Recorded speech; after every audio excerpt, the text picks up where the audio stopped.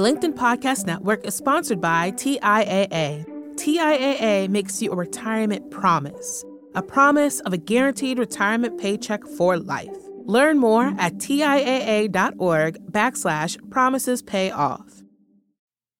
Hello and welcome to the Big Technology Podcast, a show for cool-headed, nuanced conversation of the tech world and beyond.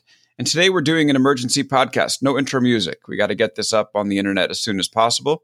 And the reason is because I think it's time to dissect everything going on with the GameStop situation and what it means for the stock market. Now, I think it's important on this show to focus on the systems that underlie what we see in the headlines, not the headlines itself. You can read all the stories. We want to tell you what's actually going on in the economy and the political system that makes what we see in the headlines. So, and do it in a way that's without spin and just gets right to the heart of the issues.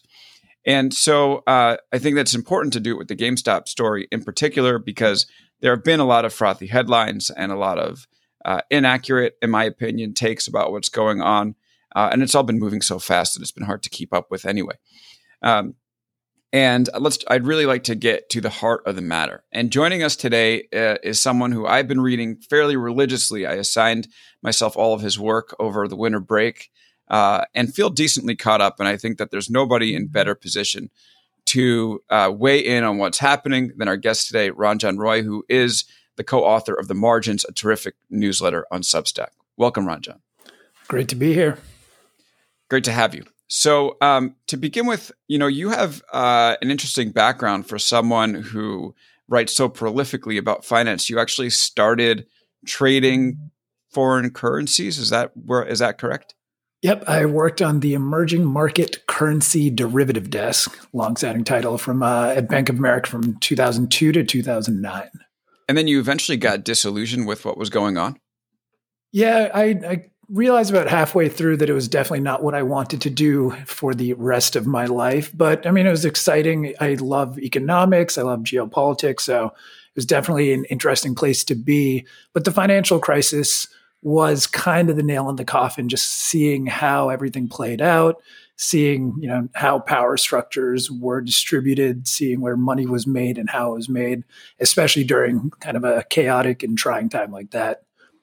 Yeah, and having a chance to see it firsthand, I think adds a level of authority and just general knowledge to your writing that's made it really particularly great to read. I started out my career selling advertising technology and buying ads, so to write about the ad systems that Facebook is doing, I always felt that was an advantage, and it's very cool to be able to see your writing from a financial standpoint. And I don't know, I feel like sometimes in society we're lucky to get writers that just get it. And I feel like you're one. So let's talk about, I feel like what we could do today is just go through some of your pieces that will get us to a point where we can explain not only what's going on with the GameStop situation, but what in society is making our market so totally bonkers. So I think a good place to start would be zero interest rate policy. You wrote a piece called ZIRP Explains the World. What is that? All right. So ZIRP is zero interest rate policy. Basically, after the financial crisis was the first time it started to really get implemented. But it's, again, the idea that interest rates go to zero, interest rates go negative, just they're incredibly low. And the idea is now that money that would have been sitting in a savings account getting 1%, 2%, 3% will find its way out into the world, productively investing itself into all new sorts of endeavors and basically just being put to use rather than sitting around. And so what does that lead to? Because if you can't make money in a savings account, you're going to start making more speculative investments. Is that the takeaway here? Yeah, I mean, so in that piece, I definitely kind of walked through the risk curve, the idea that venture capital as an asset class traditionally was focused on high risk endeavors, biotech, technology, things that, could very likely not work out. But when they do work out, they pay off a lot. And that's why very specific money went into those kind of startups, those kind of endeavors. But then what happens is when interest rates are so low, then traditionally someone who would invest in treasuries has to move their way up the risk curve to achieve the same yield that they were previously. Someone who's investing in high grade corporate debt might start moving to high yield debt. Someone who was investing in high yield debt start moving into something even riskier. And basically everyone starts taking on a little bit more risk, potentially a lot more risk. And then just across all types of industry, across everything, things start getting a little weird, getting a little distorted, and you end up where we are today. Yeah. And so so why keep the interest rate so low? Is it because we're having some economic problems and we need stimulus? Because if that's at the root of this, maybe we should raise it. And so we could have people make, normal returns in a savings account versus have to run to more risky investments as a retail investor. Yeah, I mean, the Federal Reserve, the two things, again, are inflation and employment that they're supposed to be looking at. Theoretically, they do not look at the external markets. And inflation has been incredibly low, even with low interest rates. So that's kind of the core argument. There's a lot of speculation or talk whether inflation could take off this year, but in general, over the past decade, it's been shockingly low. Meanwhile, until the pandemic, employment was relatively in a good place. Unemployment was low. So the Federal Reserve, because those two factors, which normally would require higher interest rates, were fine, they didn't. I mean, there's been no real impetus to raise. Back in like 2017, 2018, the Fed was getting back into a rate hiking cycle where they were raising rates. Market was freaking out. I mean, overall, things were not looking good in terms of the market reaction. So we moved right back to our ZIRP world. And are we so addicted to ZIRP right now, like the low interest rate or almost effectively zero interest rate, that we can't move off of it? Yeah, I mean, for me, this is the big thing, is even the hint of it. Like the Federal Reserve is basically, Jerome Powell is basically, I mean, their comms or their communications department and the way they speak has become as important as their economics department, because if they even hint at the idea of a potential rate hike down the road, and we're not even talking about today, now they give guidance out, 6 months, a year from now, 2 years from now, if there's even a whiff of a rate hike in the future, if it's even mentioned, the market will freak out. And again, like end of 2018 or end of 2017 into 2018, there were market freakouts. Back in 2013, there was the taper tantrum, which was similar. Once the Federal Reserve announced they would basically be moving away from this way of operating, market completely freaked out as well. So I would say everyone has come to a point where they just kind of assume this is the natural state of the world and this is how we will do all kinds of business. Right. And so this is responsible for, let's say, us entering a pandemic, and the market, or partially responsible for us entering this pandemic. The economy's terrible, but the market keeps going up because that's just where people put their money.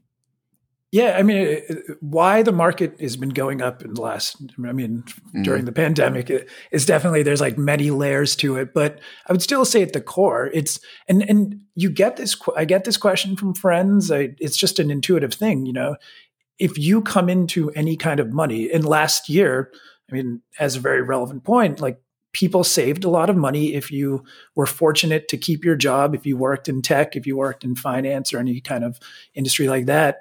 So are you going to leave it in a checking account at 0%, or are you going to try to do something with it? So it definitely, that all this kind of collection of individual decisions, you, me, anyone sitting at their desk just thinking, do I want to leave cash in a checking account? When those get put together in aggregate, you end up getting into weird places in the market.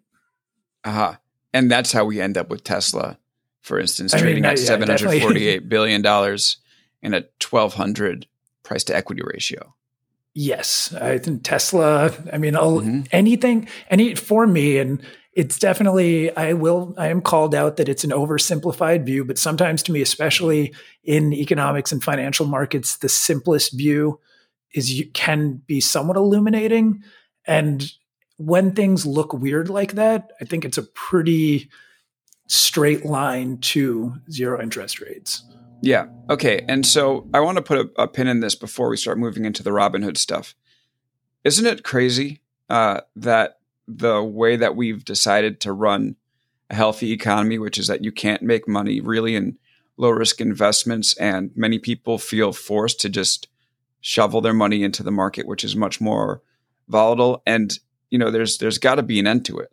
Otherwise, it's a Ponzi scheme. So, what do you think about that? I mean, this question of what is the end is something that I've been asking myself. And again, full disclosure, I've been worried about this for much longer than I almost care to admit, but admittedly from like 2016, 2017. So I have definitely missed a lot of this upswing over the last couple of years. And that's the difficult part of trying to guess how it ends, because it can go on much, much longer and get much, much weirder than any of us could ever imagine. And again, Tesla was kind of weird. GameStop is a lot weirder. So does something come crashing down, or is there something down the road that makes GameStop look like just another kind of normal day in the markets? And some people might argue, and some of my friends tell me this, that actually it doesn't matter that the market is unhinged from the business fundamentals. It's all about what people believe, just like everything is about the story people tell them to. So what's the matter with that perspective? Or maybe they're right. Yeah, I mean, the market can be unhinged until it needs to be hinged back to economic reality. So what does that mean? GameStop is the perfect example. So to get into that piece, but just quickly related to this. So I had made the comment that GameStop CFO is this guy, Jim Bell, naval officer. He's going to be in charge of deciding what to do with this insane stock price movement. Right. And just to say what happened before you continue on that. So I'm sure everybody's read the story, but just in case, GameStop went from like $6 to $400 because a Reddit group inflated the stock to try to stick it to the shorts and make some money in the process. Okay, go ahead. Yeah, and to start getting to the GameStop story, GameStop stock skyrockets. Theoretically, that should be good, and everyone at GameStop should be ecstatic. That's the best possible thing that can happen to you as a company. But the thing is, knowing that their stock is a game, not to make a pun there, but is this joke right now, and it's a meme. It's going to come down, or it easily can come down as fast, if not faster, as it's gone up. And if you're a CFO coming up with a 1-year business plan, a 3-month, even 3 months out, like, how are you supposed to do your job? How are you supposed to, if GameStop is really in the midst of coming up with this digital transformation plan to go from physical retailer to some kind of online force, how can you do that if you have no visibility as to where your kind of financing abilities will be even tomorrow, if not a week or a month or a year from now? So it just screws up the ability of a normal business to actually do business. So bring that back to the market. I mean, basically you're saying something can be unhinged until it's hinged. Do you think the market has a chance of, falling very quickly back to like something close to resembling reality? I mean, I can genuinely say I do not know. And because again, this is one of those things I would say 2 years ago, I would confidently tell you yes. But could Tesla go to 2,400 times earnings? Possibly. Yeah. I mean, at this, watching what's happened over the last 6 months to 1 year has just been such a great reminder. And this is even having sat at a trading floor during the depths of the financial crisis, like working overnight the night Lehman went bankrupt, or the morning Lehman went bankrupt. It just gets weirder and crazier and new and novel all the time. So. Yeah. And as long as the zero interest rate policy continues, people will probably just keep fueling it until they can't anymore. Does that sound right? Yeah, there's no reason not to. I mean, if you're sitting here, as long as the market goes up and you basically all kind of infrastructure of the economy is telling you to put your money into slightly riskier and riskier assets, you will do that. It's how things are designed to be done, and it's how they're actually happening. Okay. And now let's get to one of our main players in the GameStop story, Robinhood.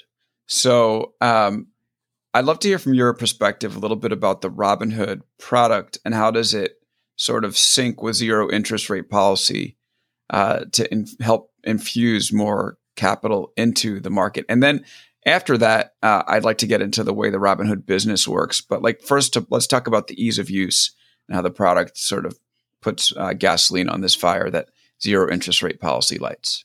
Yep. So when I traded currency derivatives. There are these things called non-deliverable forwards, one specific type of derivative product. But options are a separate derivative product. And I remember I never got involved. It always seemed kind of complicated. But then, I started dabbling in learning, but I never did that professionally at a bank. But then I remember opening my own options account with Fidelity in around 2011. It took 4 days, I think, to get approved. I had to fax in 3 forms. It was a pain in the ass. And I remember thinking to myself, I am a professional trader. I have some money saved up. How are they telling me that I need to do all this work just to buy a simple call option? Right. And just quickly, an option is you pay money for the option to buy a stock at a certain price. Yeah, and an option, and this is important as we get into kind of the Robinhood business, an option is simply an agreement. It is, I am agreeing with my counterparty to have the right to buy at a certain price or to sell at a certain price for a simple call or put. But it is a agreement between two people that it will be allowed at some point. Right. So I buy an option for GameStop at $90. Then GameStop goes up to $200. I can then trade those options and make $110 off of every single share that I've agreed to option. Let's say GameStop is trading at $6. I could potentially buy the right to buy GameStop at 100 for 10 cents. Because again, normally if GameStop is at $6, why the hell would I want to pay for the right to buy it at 100? Mm-hmm. So the market maker will say, all right, that's a stupid bet. That's going to cost you 10 cents. But now let's say GameStop, I actually have the screen up, it's at $285. That option is now worth $185 that I paid 10 cents for. Right. At minimum. I mean, it's that is if the option expires today, it's now worth $185. So I'm up, what is that, 185,000% or whatever it is. It's alluring. It's alluring. Yeah, it's gambling with leverage, and which is always an alluring thing. Right. Okay, so you were saying it took you 4 days to set it up with Fidelity. How does Robinhood change that? Yeah, so Robinhood, it's instant. It's part of the onboarding. And this was a big thing. And actually I have never traded an option on Robinhood. I signed up for a Robinhood account, I think pretty early on. I remember I was very interested in it as a product. I put a little bit of money, even invested in some stocks. But from everyone I've spoken to, everything I understand, it was, especially even before, it was incredibly seamless. There's no real legal onboarding. It's just kind of checking some boxes and you can get started trading options right away. And it's in a way, it's almost encouraged by the entire platform. And how is it? So the platform kind of gamifies a little bit. So can you talk a little bit about how it encourages this type of stuff?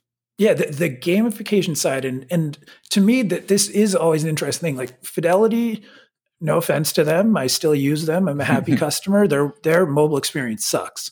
Robinhood is fantastic, and it's they make it exciting. There's confetti that can go off when you buy stock. There even thing little product decisions originally, leaderboard, these are all the stocks that are trending right now. So then it drives you to think about those kind of things, making this idea that screenshotting your gains is something that never happened on desktop. And we call it gain porn, basically. Gain porn. Yeah. Yeah. Everyone's sending around, and this, especially on Reddit, Wall Street Bets, you post, it's just so much easier on a mobile device, and it's become so much more common. I never saw anyone screenshotting gains or sharing them out of anyone I knew, even plenty of people investing until the last few years. So that whole mobile gamified experience really made it just something completely different. Right. Okay. So let's put it all together. Zero interest rate policy. Basically, you want to put your money in riskier investments. Robinhood makes it easy to trade options, and it gamifies the act of trading, makes you want to do it more. Gain porn makes you feel like you'll always win. So what is that? What is it like when these forces combine? I mean, GameStop goes to 360 or 400 or whatever it is. I mean, not even getting into the social media, social platform aspects of this yet. Those factors alone combined clearly mean that kind of the story stocks, the trendy stocks, everyone will pile into them. They'll not just pile into them, they'll lever themselves up with call options, and it will change it from them being kind of peripheral to the story to them becoming the story itself behind the stock. Yeah. Okay. So let's get to GameStop. We'll get to more Robinhood stuff on the back end here. So the Reddit they drove up. Actually, you know what? I try to do the cliff notes, but why don't you give your perspective on what happened here with GameStop and how it ended up soaring to the heights that it did? All right. Well, again, and you'll see a common thread here is I do not know what actually happened, and that was definitely in my piece. Like, I really want to stress this because everyone is bought into this narrative. The little guys all came together to fight evil hedge funds in suits. What actually caused the jump? I do not know. But again, a few days ago, the stock just starts roaring higher. I think it went from, again, you said 6 to 40 to 100, 400. So, and the thing is, it fed on itself to a level that, again, like even the Bernie meme did not achieve. Like, I mean, people who I've never asked me questions about finance or financial markets are bringing up GameStop. Like, it's reached such a level in the national consciousness that clearly ends up feeding on itself. That if you have a couple of bucks and you never wanted to dip your toes in, but it's just exciting and you want to take part in this, I mean, that's clearly had a big impact on the whole thing. Yeah. In my group chat with my brothers where we never talk about finance, I got a message, hey boys, we stonking. Yeah. Like, it's just become this thing that everyone's talking about. And the original conceit of it was that there were some hedge funds that were short GameStop, and there were people inside this subreddit, Wall Street Bets, that were saying, let's make these short sellers regret what they've done, and not even send it high, send it to the moon. And yeah, I mean, and they did. Go ahead. There's the fundamental story that GameStop is this, dying retailer, but clearly the fact that the founder of Chewy, who understands e-commerce, comes on board to GameStop was a positive signal that, maybe there's something here. And again, they have a brand. Gaming is not going anywhere. It's only growing. There's definitely a story there. But so that's one element. And Roaring Kitty has been saying that GameStop, should be a buy for a long time. Not just. And Roaring Kitty is. Roaring Kitty is a YouTuber / prominent Redditor, deep fucking value, if I can say that. Now we got to put the explicit. No, I'm kidding. Right, yeah. We've been going that way these days. Yeah. Yeah. I actually, at a friend's wedding, I had done a speech pulling marital advice from Reddit. The big joke was saying the Reddit usernames. That was like the funny part. Right. It was a couple of years ago. And and now it's just Bloomberg and the New York Times and everyone's just debating how do you cite this? Yeah. So there have been people pushing this for a long time, but the big question is what really shot it up. So, because again, you have this idea that Melvin Capital and the hedge funds, and I'm doing air quotes with my hands, are so short, and now we can squeeze them out. But what on whatever last Monday really made this move is still definitely an uncertain thing. I'm hearing in the way that you speak about this that you're still leaving the possibility that some institutional investors helped push this thing to the height that it did, or that some, Wall Street entrenched interests did that, versus the narrative now that it's the little guy. So you're open to that possibility. 100%. Again, so $20 billion of volume traded on, I think, on Monday. That is not coming from Wall Street Bet. Maybe it is, and maybe that means that Wall Street Bets is actually institutional money or professional money. But whatever it is, that clearly there was something beyond the small retail traders. There was huge lots of like $130 million on one shot being bought and sold. Again, clearly there's professional institutional money. But the other thing to remember, and I keep stressing this, of course there's going to be hedge fund managers on the long side. If they see this bubbling up, if they know, if Wall Street Bets has the information that Melvin Capital is short and vulnerable, I can guarantee you there are plenty of hedge funds who are sitting there licking their chops. They are just as happy to go after Melvin Capital as anyone on Wall Street Bets. And again, this idea that, and again, hedge funds in quotes, Wall Street in quotes, these are such kind of nebulous terms. Like every professional money manager is happy to go after each other. They're not in cahoots. They will, crush the other person with glee if it means that it will make them more money. And so again, the idea that everyone is on the short side together, terrified of the little guys all banding together, is just, to me, I'm not sure what happened, but I can almost guarantee that there is some professional money on the long side as well. Yeah. And so I DM'd you about this and I was like, Ranjan, who wins and who loses? And you're like, I'm not quite sure, but I think Wall Street wins from this. Well, that's the main lesson. So yeah, no, I'd love to hear your thought on that.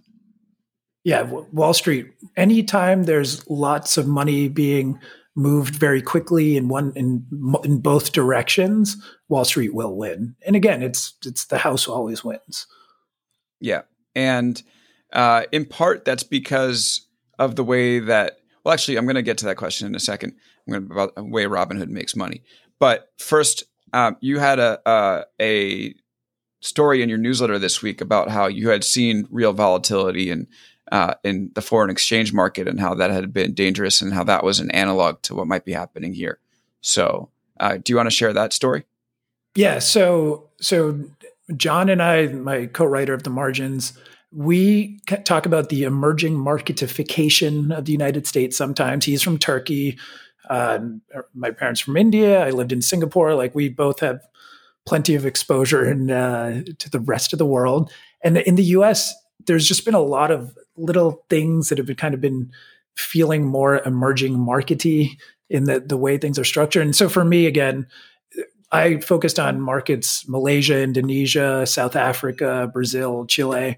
And one of the things, so actually, and I'd written my undergrad college thesis on how Malaysia responded to the Asian financial crisis.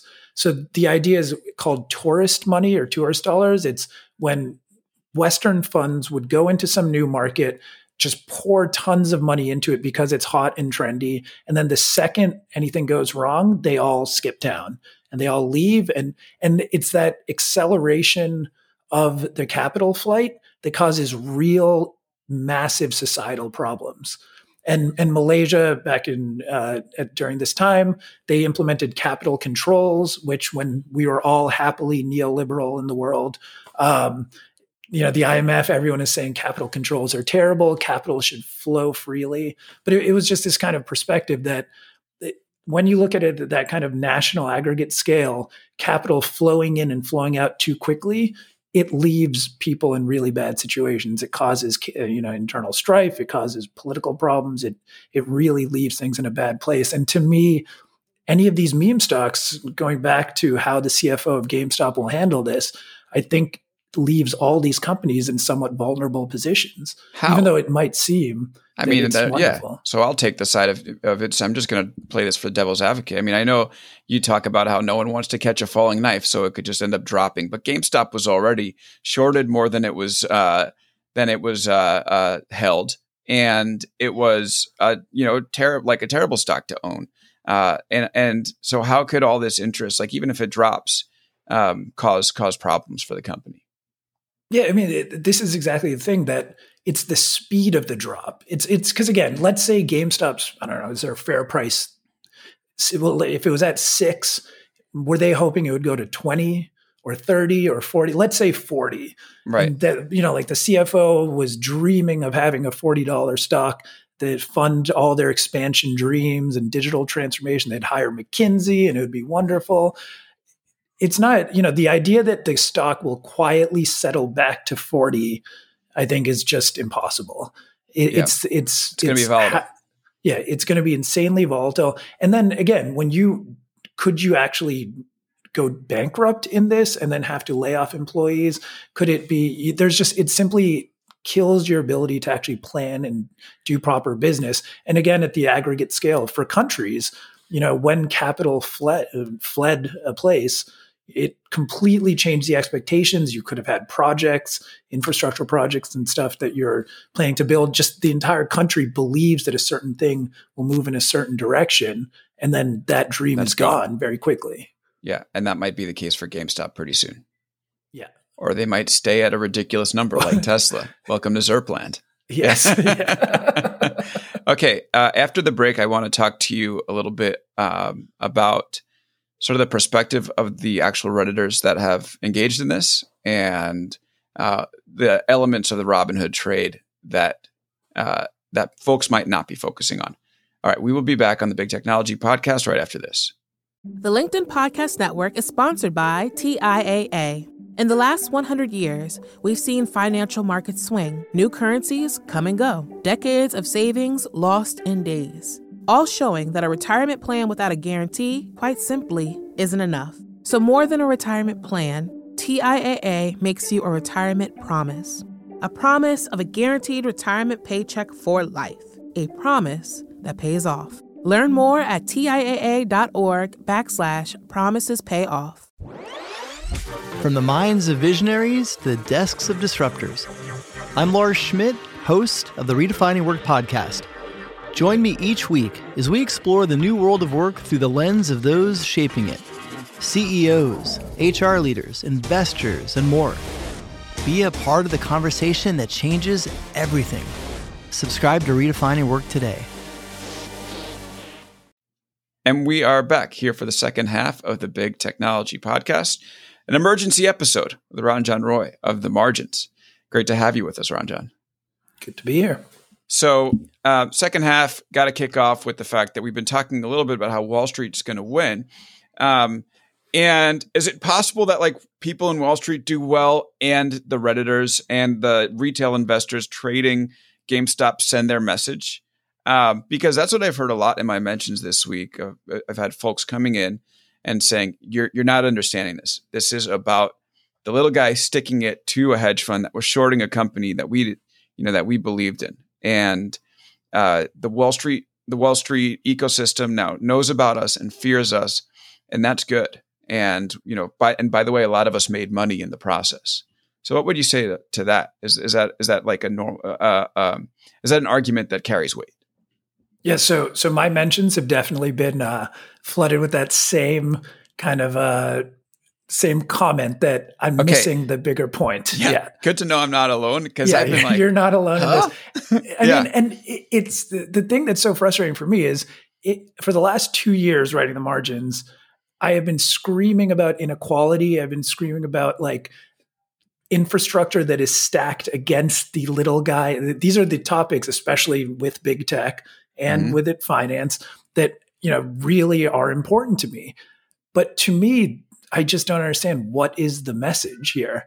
Because yes, you can disrupt a market. We have learned that. I do think whatever has happened, the little guy, quote unquote, has disrupted this market. But again, what that means here is Melvin Capital could very well be fine. I mean, if separate from this is one part of their portfolio, they might be fine. And in reality, Melvin Capital, with using leverage and using these tools that we're all calling evil, took home plenty of money and were paid out plenty of money in bonuses over the last number of years. It's not like anyone will really be hurting on that side. But I do think one thing you definitely learn, and this is, again, having traded my own money for the last decade now, taking profit is the hardest thing to do in any kind of trading. So to me, the idea that a bunch of younger, inexperienced traders who make really quick money and now can tell themselves that they actually are really smart and knowledgeable about the market are going to either one, take profit, two take profit and not put it right back into something else, are so low. And then what will happen is eventually you will lose. And that's actually, that's the scariest part of this to me, is I think there's a lot of people in that kind of that emotional journey. And this is something coming from the trading world and sitting there and making and losing money, and then trading myself and making and losing money. And I'm literally supposed to be professionally trained to do it. It's emotionally intense. It's like, it's the ups and downs of it. So for someone who's inexperienced to sit there and think that they're worth X, and then tomorrow they're not worth that, it is a dangerous, scary thing, place to be. And I mean, that's to me the biggest concern here. Yeah, it sounds like a casino, first of all. It's like, oh, are you going to walk away from the table? You just made some money on blackjack. And you've pointed out in your newsletter that Robinhood had to put up bulletproof glass because traders kept showing up to the office. What do you think that means? I mean, this is the part that's really uncomfortable to talk about, but I don't know where, if you are 24 years old and your screen was telling you yesterday that you're worth 250, that you went from zero, like you'd saved at $2,000, now you're worth 250 grand. And then a couple of weeks from now, you're now worth zero. Or even worse, you're in the red because of the options you bought. Exactly. Like how will you react? How will you respond? These things, I mean, these are real issues that need to be addressed. And clearly this is stuff that when I had to wait 4 days as someone who was literally a professional trader with a reasonable bank account to trade a single option from Fidelity, they clearly had really strict measures in place to make sure anyone who's getting involved knows exactly what the hell they're doing. I mean, Robinhood, it's very clear that one thing that they have absolutely no interest in is that side of the equation, how their users will actually be able to handle all this stuff. A perfect segue into another piece that you wrote, Robinhood and How to Lose Money. You identify very clearly that the people that are trading on Robinhood are not the customers. It's somebody else. So can you go into that a little bit? Because it is no fee trading, but it's also, they got to get paid somehow. And how does that, skew the incentives to make them want you to trade options maybe quicker than a Fidelity would, who you would pay? So how Robinhood makes money. And when I wrote this last July, it definitely was not as much in the conversation. I'm very happy that more and more people seem to have been talking about the concept of payment for order flow, or PFOF, was nowhere in July. The New York Times had just covered it. Now First it seems time I that learned everyone, about it. yeah, with your newsletter. Everyone is talking about it now. Is Robinhood quotes you a price. There's a bid and there's an offer. And then when you transact, you would buy at the offer, sell at the bid. They will pass that order off and actually have it executed with the Citadel Securities or one of their other market makers. Within that spread is where all the action happens for market making. And I was a market maker on the emerging market desk, so I'm very familiar with how this stuff works. It's like between that bid and the offer is the magic, that you can make a lot of money or a little bit of money. So Citadel, so the typical thing with a Fidelity or a Schwab is they will usually get execution better than what was originally shown, and they'll give most of it back to the customer.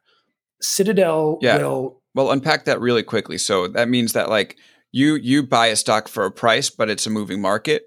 And so there's a market maker in the middle that will actually determine the transaction price. And so Is that right? And then so a company like Fidelity, who has experience in this or does it on its own, will ensure that you're not going to lose a lot of money in between that bid and what you actually pay for it. Yeah, and Fidelity is charging you a commission, not anymore, but in the past they would. And they still are charging plenty on options. So they don't have they don't have incentive to really get you to overtrade. Mm-hmm. They will make some money on the fee, but on the spread itself, they'll happily give it back to you. So you're a happy customer. And if you're an experienced trader, you are going to be really cognizant of where you're getting your fill within that spread.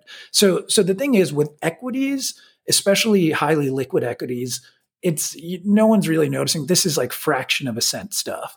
But with illiquid, any kind of asset, especially options, the spread gets wider, so there's much more room to play within the middle there. And options definitely are a more profitable thing for a market maker to be involved in. Even for me, again, emerging markets, the spread was much wider, especially for a country, like a country, the more unstable or underdeveloped they are, the spread's always going to be wider. And the market maker is always making much more money in that space.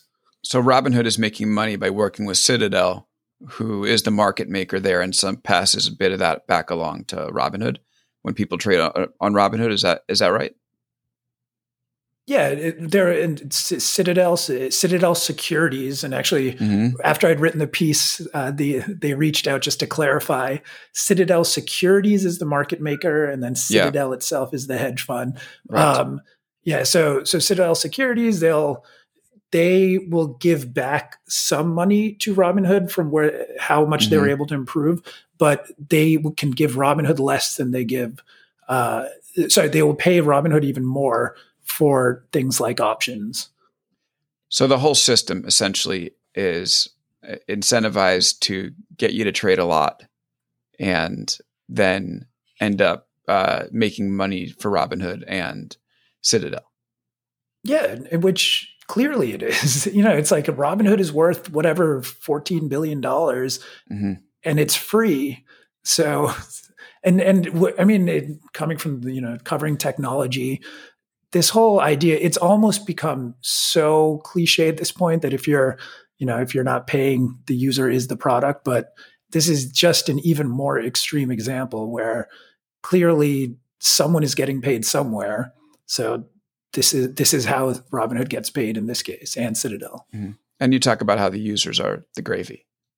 Yes, because again, if you're an inexperienced trader and you don't care where your order is actually being executed, if you're not even paying attention, that is where the real money is there to be made.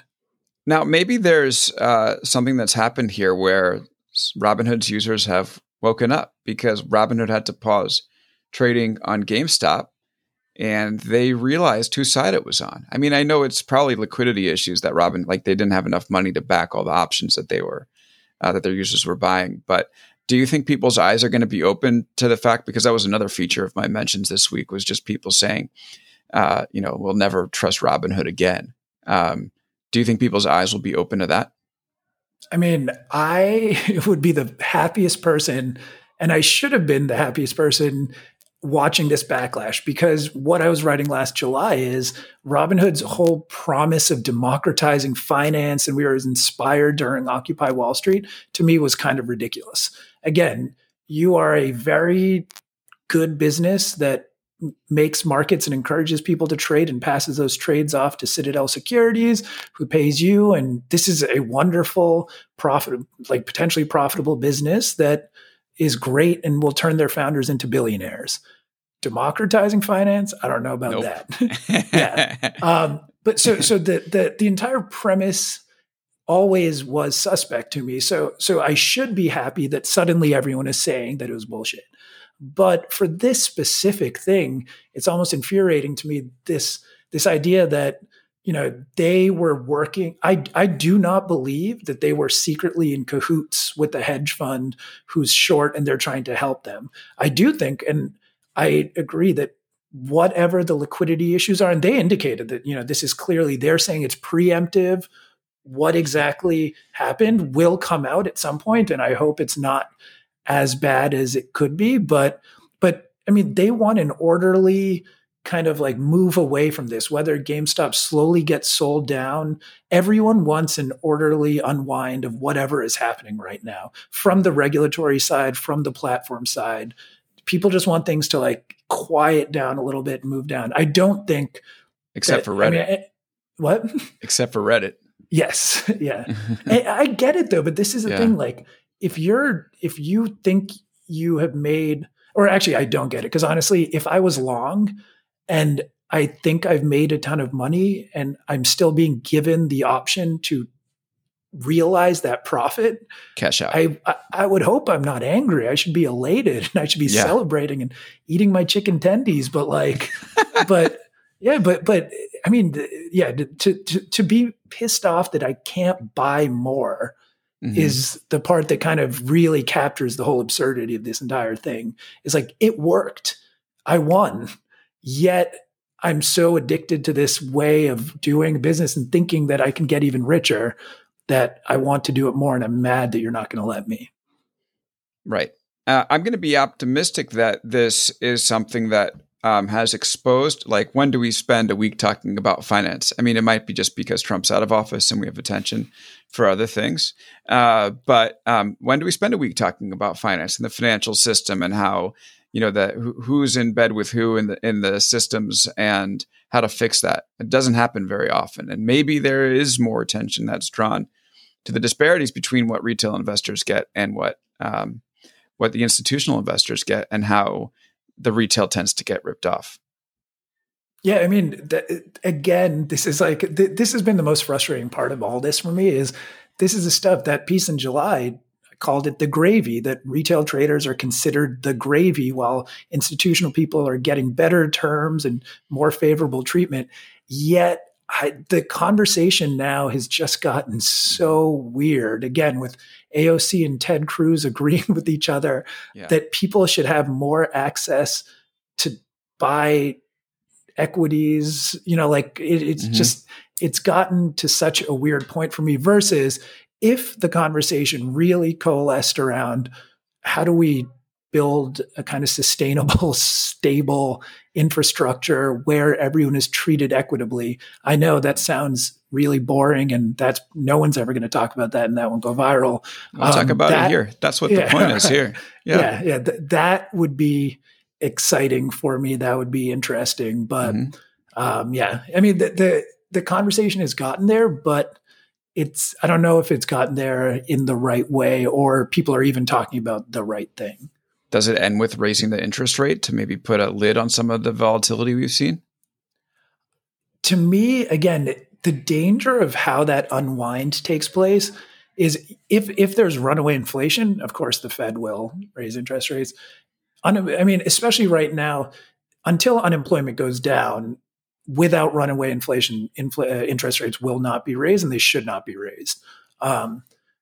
So trying to kind of dissociate the two is very difficult. But again, like, this stuff, so many different factors touch on it, because again, with the stimulus, like, should it be targeted, or should everyone receive checks? Are those checks actually going into Robinhood, or is that just kind of a meme that's going around? Like, there's what is pushing it, and how to reasonably and quietly unwind this is an incredibly difficult thing. And with any kind of financial mania, I'm sure throughout history, there's always been people sitting there being like, how can we try to unwind this and relax this and quiet it down a little? But usually it does not end like that. So you see chaos coming. I mean, I just hope it's not as chaotic as I imagine it could be. Yeah. The thing that, I want to conclude asking about, our history and how whenever we think about finance and how the good times will always last, it's always proven to be wrong.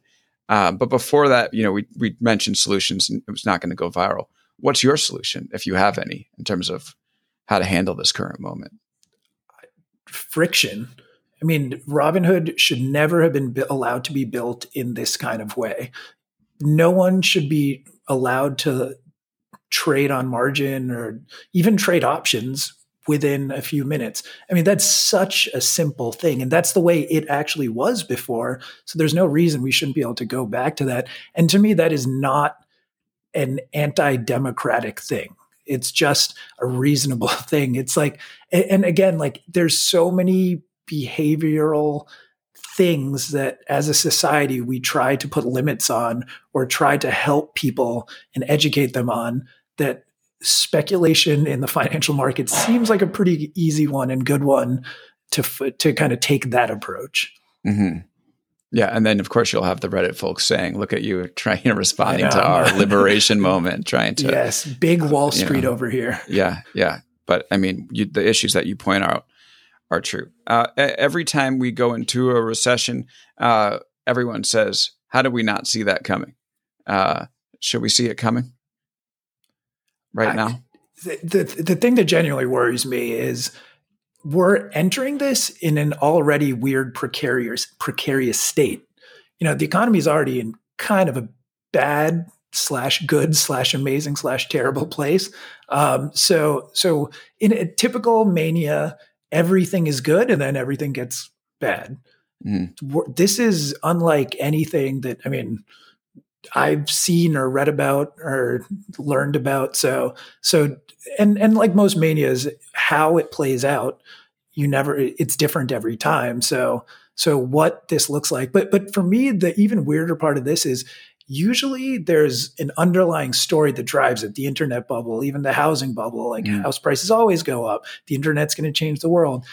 This one, so the energy of the last year with the Shopify and a Peloton and all of those stocks at least had some level of like real, digital transformation is coming. Everyone's work from home is going to become, these are all whatever the degree of the rise is. Even Tesla, at least there's a bit more of a story.